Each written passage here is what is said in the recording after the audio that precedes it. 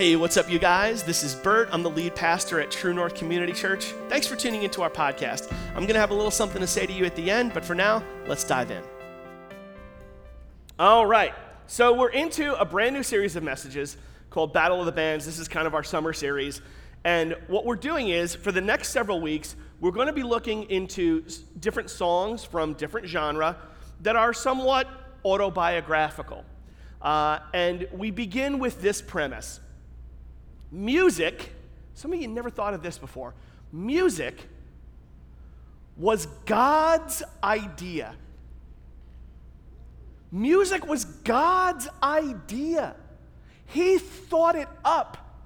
The notion of it, the idea of it, all of the sound, it was all his idea, his invention, which is why music can transport us and transform us. Do you have a song that can transport you to a different time? Is there a song that comes on the radio and all of a sudden you close your eyes? Hopefully you're not driving, but you close your eyes and all of a sudden you're back to your teenage years. There's a song that reminds you of a certain summer, yeah? There's a song that takes you back, and you can pause for a minute, and if you shut your eyes, you're there. I mean, you can see things and smell things and hear things, and you re-experience what's in your past. A song can do that. This morning, I'm going to be sharing a song that is a little bit autobiographical for me, and take you on a little journey into what it means to me and where it intersects with biblical truth. The song is by a somewhat obscure British band called Supertramp. And two Supertramp fans out there. The rest of you are like, what? Okay, so it may be a song you've heard on classic rock radio. It's called The Logical Song. And what we're going to do now is we're going to play you a video clip. I'm not going to play the whole song, but we're just going to do like 2 verses and a chorus of the Logical Song with the lyrics on the screen so you can see where we're going and what we're talking about, and then I'll come back and we'll talk about kind of what this means and where we're headed. With that, the Logical Song. Take a look.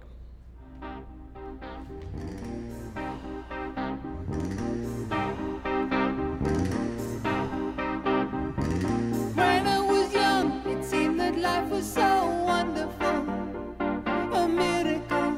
Oh, it was beautiful, magical, and all the birds in the trees, well, they be singing so happily, oh, joyfully, oh, playfully, watching me. But then they sent me away to teach me how to be sensible, logical, oh, responsible, practical. And then they showed me a world where I could be so dependable, oh, clinical, oh, intellectual, cynical. There are times when all the world's asleep, when questions run too deep for such a simple mind. Won't you please tell me what you've learned? I know it sounds absurd, but please tell me who I am.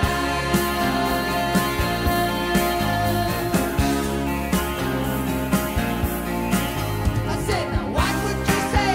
They'll be calling you a radical, a liberal, oh, fanatical criminal.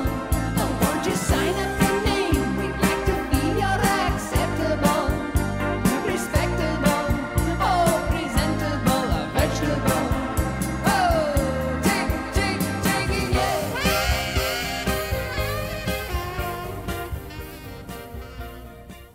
yeah. Yeah.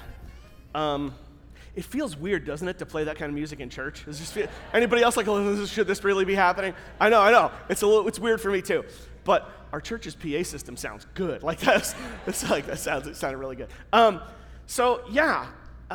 Logical Song. There are so many things embedded within that song that transport me back to my first year at seminary. I was 22, and I was very much in the middle of an identity crisis, very much in the middle of the question, please tell me who I am. And for starters, I was in Minnesota. That made it hard. I had grown up in Staten Island. I stayed home for college so I could work with my church's youth group. My church had a vibrant youth group, and I wanted to be a volunteer in that youth ministry. I knew that was something important to me, so I stayed home for college. And then, I was on track to be an English teacher and then a journalist, and through a whole other story that, another time, I just knew that wasn't the track for me. I knew I was supposed to go into ministry, but ministry to me didn't look like being the lead pastor of a church. Ministry to me didn't look like planting True North. Ministry to me meant I'm going to be a youth pastor. A youth pastor is somebody who works with teenagers and high school students and college students, and that was kind of my deal. I was intent on being and spending my life in youth ministry. Youth ministry, that's kind of where the action is. Most people who come to faith do so before the age of 18. So I was passionate about youth ministry. And I learned while I was in college that larger churches would sometimes hire somebody just to be their youth pastor. I didn't even know that was a thing back then. So I went and spoke to my pastor and said, how do I do this? And he said, well, you go to seminary. And that little church in Staten Island where I grew up, their denominational school was in western Minnesota. So my parents thought I was out of my mind. I was walking away from a career in journalism and going off to be a youth pastor, which was a phrase that my family had never even heard before. And I 22 years old, got to Minnesota. I should also mention, I was still in my heavy metal phase. My hair was long. I was full on. The mullet is coming back. I was one of the originators, okay? Like I had long, when my hair grows out, it's long and curly. There's a picture of it out there somewhere, I'm sure. Long hair, ripped up jeans, heavy metal t-shirts. And I dropped myself into western, rural farm country, western Minnesota. Have you ever been to Minnesota? Everybody out there is from Scandinavia, which means they're tall and athletic and have chiseled jawlines, and they all look just really manly. And then I show up like, what up? And I was exposed to something that I've later heard referred to as Minnesota nice. Have you heard of Minnesota nice?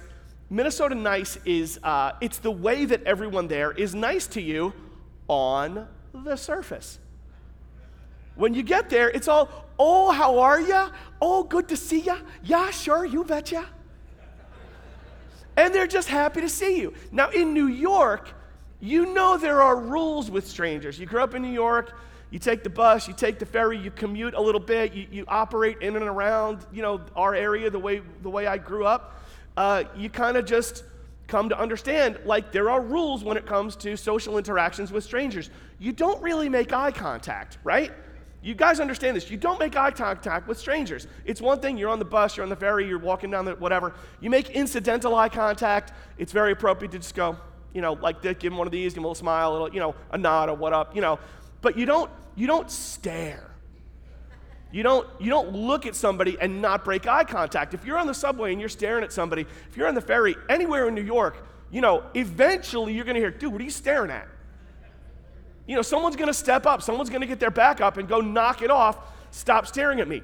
In Minnesota, they will just stare you down, man. They don't even think it's weird. So I still remember vividly, I'm in the grocery store, ripped up jeans, long hair, heavy metal t-shirt, walking through the grocery store, and mothers are gathering their children close to them as I walk down the aisle. And I'm walking down the aisle and people are like this, and I'm like, what? I'm like, do I have a booger on my shirt? Is my zipper open? Am I trailing a piece of toilet paper behind me or something? Like, why is everybody, you ever seen somebody do that? That's awesome. I was on a plane once, and a woman had a trail of toilet paper, went all the way down the aisle. She got a round of applause. Anyway, I was just so self-conscious, and I knew immediately I didn't fit in. Like, this is not where I belong. These are also not my people. I felt profoundly displaced. And I was in a totally new environment where everything was very conservative and very scholarly and very precise. And I felt like I just didn't fit in, and I didn't know who I was for a hot minute there. And I picked something up.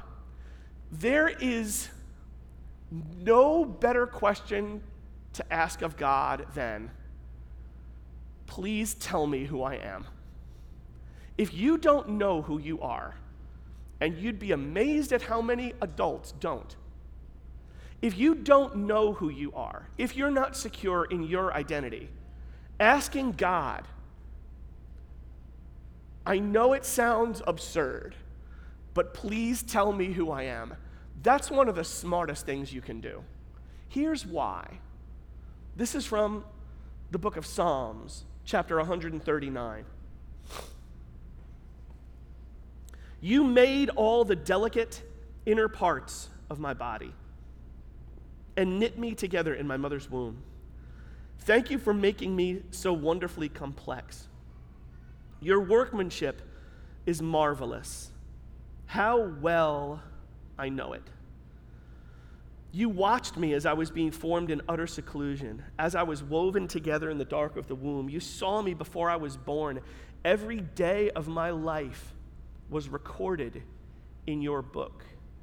Every moment was laid out before a single day had passed.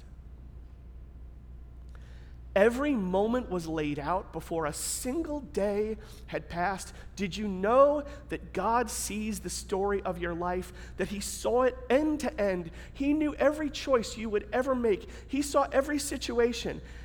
You've never once surprised Him. He knows you way, way better than you know yourself. So coming to God and saying, won't you please tell me what we've learned? I know it sounds absurd, but please tell me who I am, is actually a very wise thing to do, because God sees your story end to end, and God possesses something very rare and very precious. Something we might possess as well if we try to see things from God's point of view. God possesses redemptive perspective. Redemptive perspective. The idea that the difficult things you've been through can be redeemed for beauty.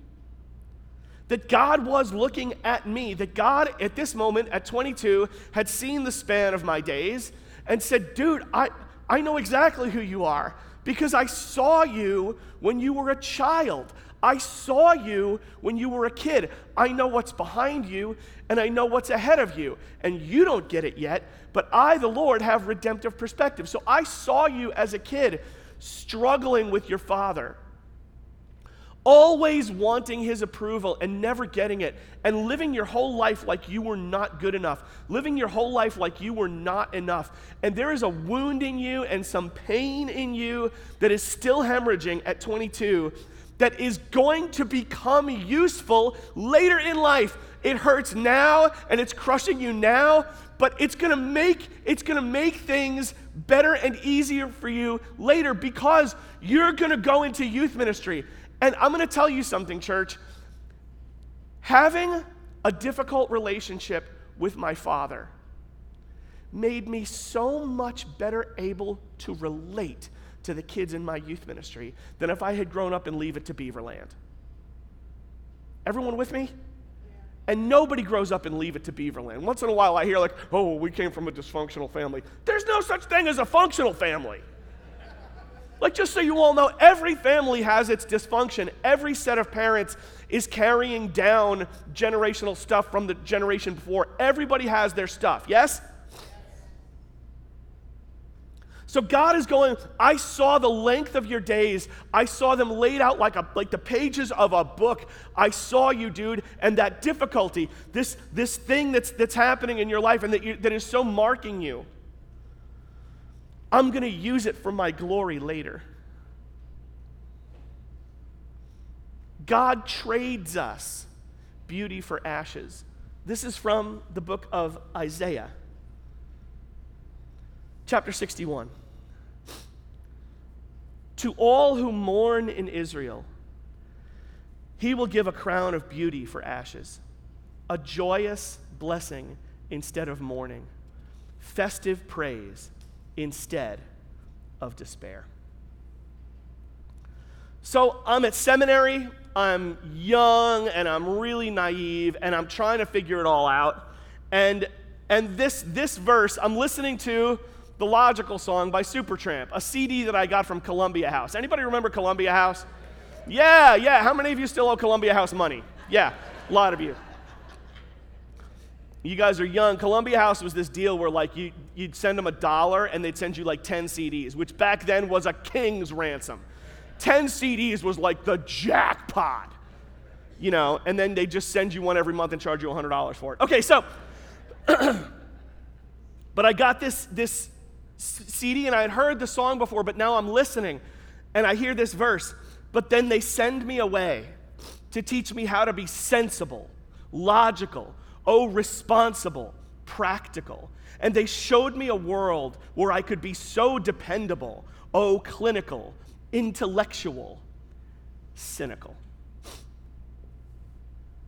And I'm in this school, which was a wonderful school. It's just very different from me.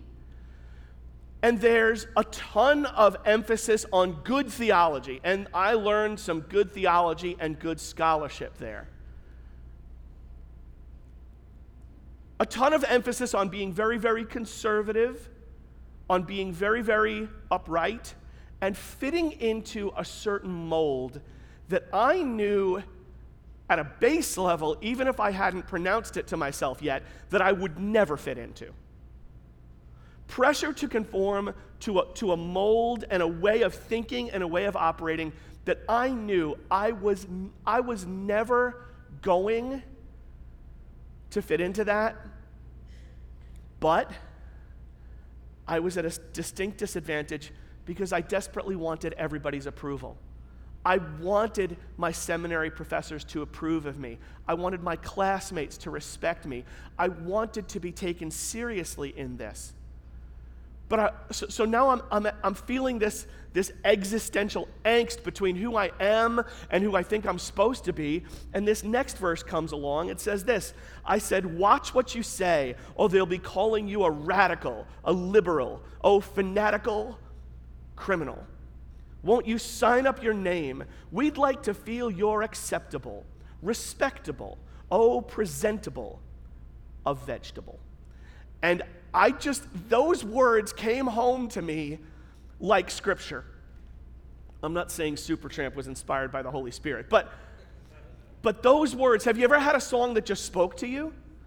Watch what you say, they'll be calling you a radical, a liberal, a fanatical, a criminal. Won't you sign up your name? We'd like to feel you're acceptable. We'd like to feel you're presentable. And I'm like, you're trying to turn me into a vegetable. That's not who I am. I'm not ever going to be respectable or presentable. I knew that at 22. And I felt this pressure that came home to me hard because I wanted everyone to approve of me. And that need for approval has marked me through my life. As we began this church, I still remember vividly, I started my career as a youth pastor, and we had, a pretty good youth ministry going for a while. That youth ministry actually grew up and became True North. And so when it started, we had lots of students, lots of high school students and college students, but we didn't know if any grown-ups would come. We didn't know if any adults would actually show up for the church that we started. I later learned that grown-ups are basically just overgrown teenagers, and so it wasn't really that big of a jump, but most of you are. But I wanted so badly for the mature Christians in our church to take me seriously. I wanted so badly for those who were like the parents of the kids in my youth group. I wanted them to take me seriously as a preacher. I wanted them to take me seriously as a pastor. I wanted that approval that I had so craved my entire life. And my life has been marked by the struggle to jettison and kick to the curb my desire for the approval of people and focus entirely on my desire for the approval of my Heavenly Father. And that is a fight that many of you are locked in as well. Some of you are here today and you just want other people's approval. You never got the approval you needed from your mom or your dad, and so, or someone else significant in your life. Maybe you were rejected, maybe you were betrayed, maybe you were abandoned, maybe something happened in you that caused a wound long ago that is still hemorrhaging. You can look to God and say, please tell me who I am, because He sees the pages of your life laid out like a book. He knows where you're headed, and He has redemptive perspective. He can take the ashes and turn them into something beautiful if you let Him. If you'll allow that, if you'll turn somehow from your need for the approval of people and focus yourself on your need for the approval of your Heavenly Father.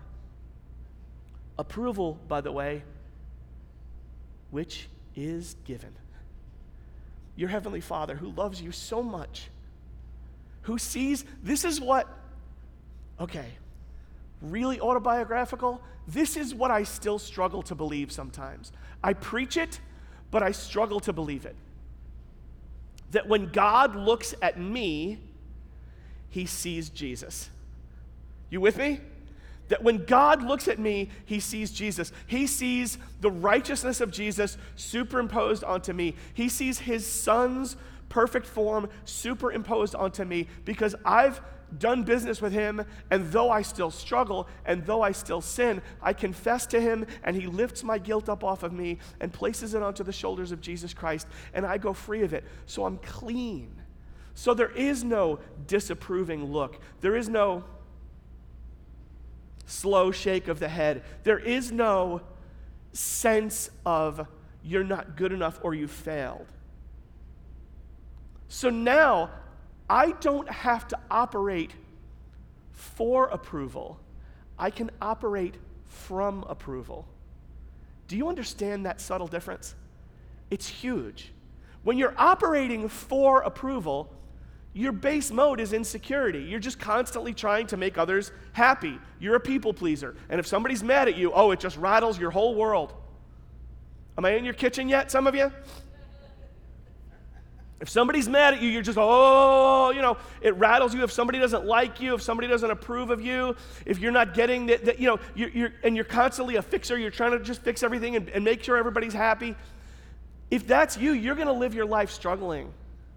You don't have to live like that. You don't need the approval of the people. Now, if everybody around you disapproves of you, you may have to do a little soul searching. But generally, there's always a few people. Come on. Hasn't it been true in your life that there's a few people in your life that are impossible to please? Haven't we found that to be true over the last couple of years? Yeah. You don't have to please the people around you. All you have to do is focus on your Heavenly Father, who loves you like crazy, who has redemptive perspective, who absolutely can teach you who you are. So, what was going on in me at 22 as I'm struggling for approval? There was a track where the be-all, end-all for me was scholarship and ordination. I wanted to have my master's degree. I wanted my master's in divinity. I wanted to be ordained. I wanted to be a pastor. I knew that was something I wanted. I wanted that approval. And I could follow that track. But at the same time, in this year and in this season, something else was developing in me. A love for communication. I loved the youth ministry that I was doing, and my favorite part was when I got to teach, when I would get up and talk to a room in a large group or in a small group. Anytime I had a chance to put a lesson together to illustrate something, I would find that I could talk to a group of teenagers, and they would actually go and listen. And I just thought, this is the greatest thing ever. And parallel tracks, there's this scholarly need for approval, get your credentials together and be taken seriously, versus this track where I understood at an instinctual level, I feel most alive when I am being used by God. There is no feeling in the world like the feeling that comes when you're a part of something bigger. And I didn't have the words yet. This whole idea of an outward bound life, honor God, love others, serve all, live to be a blessing, like that outward bound, that language wasn't there yet. That was still a long, long way off for me. I didn't have that perspective yet. But I understood at an emotional level, I feel most alive. I know that I'm achieving the purpose to which God created me when I'm being used by Him to be a blessing in the lives of others. I couldn't pronounce it, but I knew it. And what I came to kind of get my head around was, when it comes to seminary, I'm going to cooperate and graduate, and I eventually finished my degree. I went to 3 different schools before I pulled it off, but I eventually did finish my degree. And do you know, since the day we started our church, how many people have asked to see my seminary diploma? Goose egg, none. You know how many people have asked me, like, oh, where'd you go to school? Tell me about. Nobody cares. And I probably cared about that way too much back in the day. What I came to understand eventually, that I didn't get at 22, was that if I had gone down that road, the road of being pressed into that mold, super conservative, scholarly, and appropriate at all times, most of you would not be able to relate to me as a pastor. And I understood eventually that it's the quirky stuff about me and the weird stuff about me and the rough edges and the parts where I fall short that somehow make me more relatable as a pastor. And that's the guy I want to be. So we're clear. The pastor thing, being a pastor, I love it. I love what I get to do. But pastors don't have a special line into heaven. Like, you know, like when you go to the airport, there's like the general thing, and then there's TSA pre, and then there's clear. Pastors don't get to go down the TSA pre line. You know, we're all in the same line with everybody. What that means is my sin is just as gross as yours is. And I'm just as in need of a Savior. And I just as much need God's grace and forgiveness as you do. What I've learned over the years is I'm not going to be defined by the approval of others. I'm going to say to the Lord, I know it sounds absurd, but even years into this, I know it sounds absurd, but please tell me who I am and keep telling me who I am, because only when I am alive in you am I truly alive. And the same is true for you. Only when you are alive in Him, honoring God with your life and living that outward bound life and playing the part God gave you to play, only then are you truly and fully alive. And I want that for each and every one of you. Amen? Amen. Let's pray. Father, we love you and we thank you for the opportunity to learn, to hear from the Scriptures. Father, we're all of us struggling. We all want the approval of others. We all wrestle to find our identity. We all need you to tell us who we are. And so we're praying, Father, whisper to us of your great plan. Whisper to us of that redemptive perspective. Whisper to us of how you can take the darkest chapters of our life and flip them into something beautiful and useful and glorifying to you. Help us, Father, to define ourselves in, with, and through your lenses only, and kick to the curb our need for the approval of others. May it be so in my life. May it be so in all of our lives. We pray together in Jesus' name. Amen. Hey, thanks once again for taking the time to listen. It's an honor to have you with us. If you'd like to support our church financially and help us continue to put this content out there for free, that would be a really big deal to us. We're completely supported by the contributions of the people that come to our church. And if you'd like to help, you can do that online at truenorthchurch.net/give, or you can do it with a text message. Just text the word True North to 77977 on your cell phone, and you'll get a prompt leading you through how to do that. Thanks again for dialing in. See you soon. Bye-bye.